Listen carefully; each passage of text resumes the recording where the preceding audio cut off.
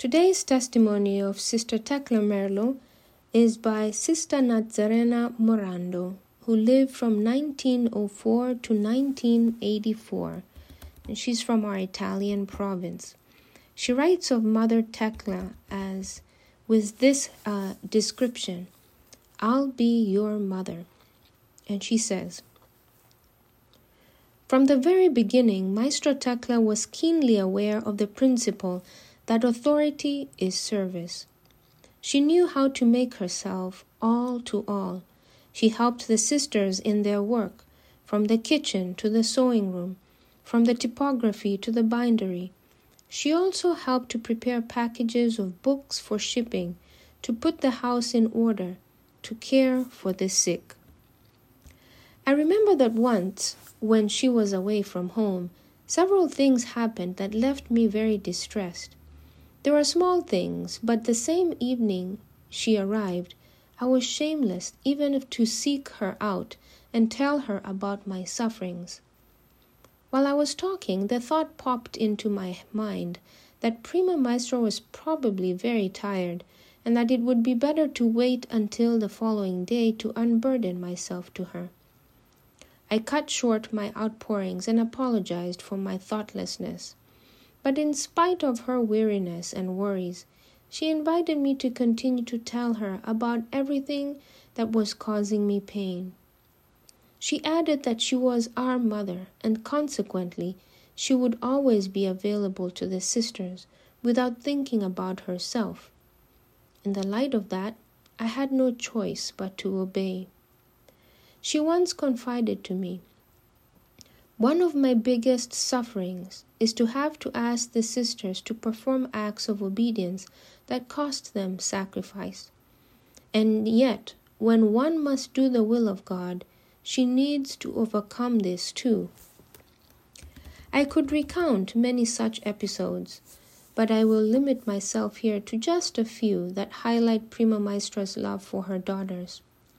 For instance, once in a while, a sister would be called home because of the death of her mother, father, etc.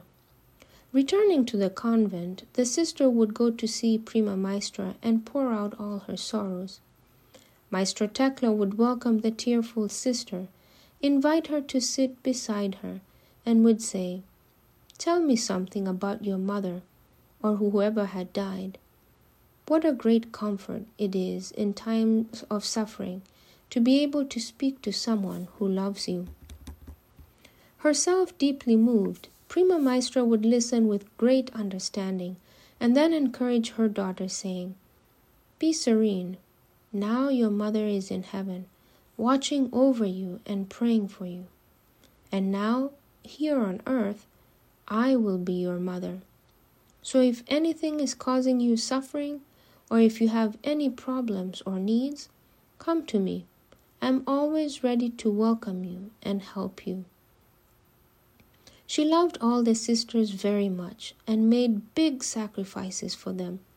She never counted the cost of the difficulties when it came to helping those who were sick or who had vocation problems. More than once, she herself went or else sent one of us, one of her counselors, to sisters with particular troubles so as to soothe them, hearten them, or encourage them to move ahead.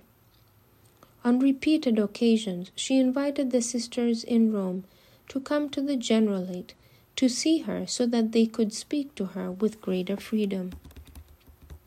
In 1944, one of our sisters was seriously ill in a sanatorium in the Venice region. She was a young sister suffering from a particularly aggressive form of tuberculosis, and the disease was advancing rapidly. In fact, there was nothing more to be done for her. Her doctor wrote that it would be advisable to come and get the sister if we wanted her to die at home.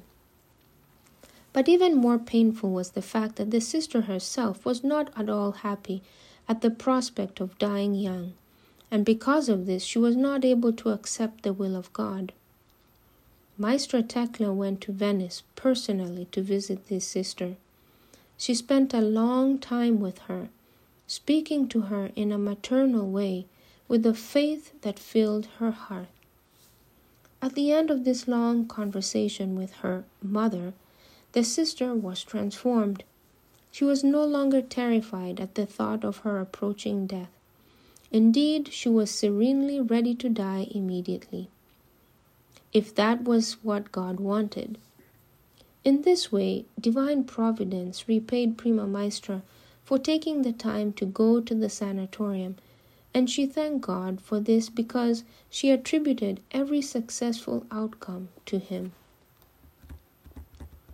Her heroic love.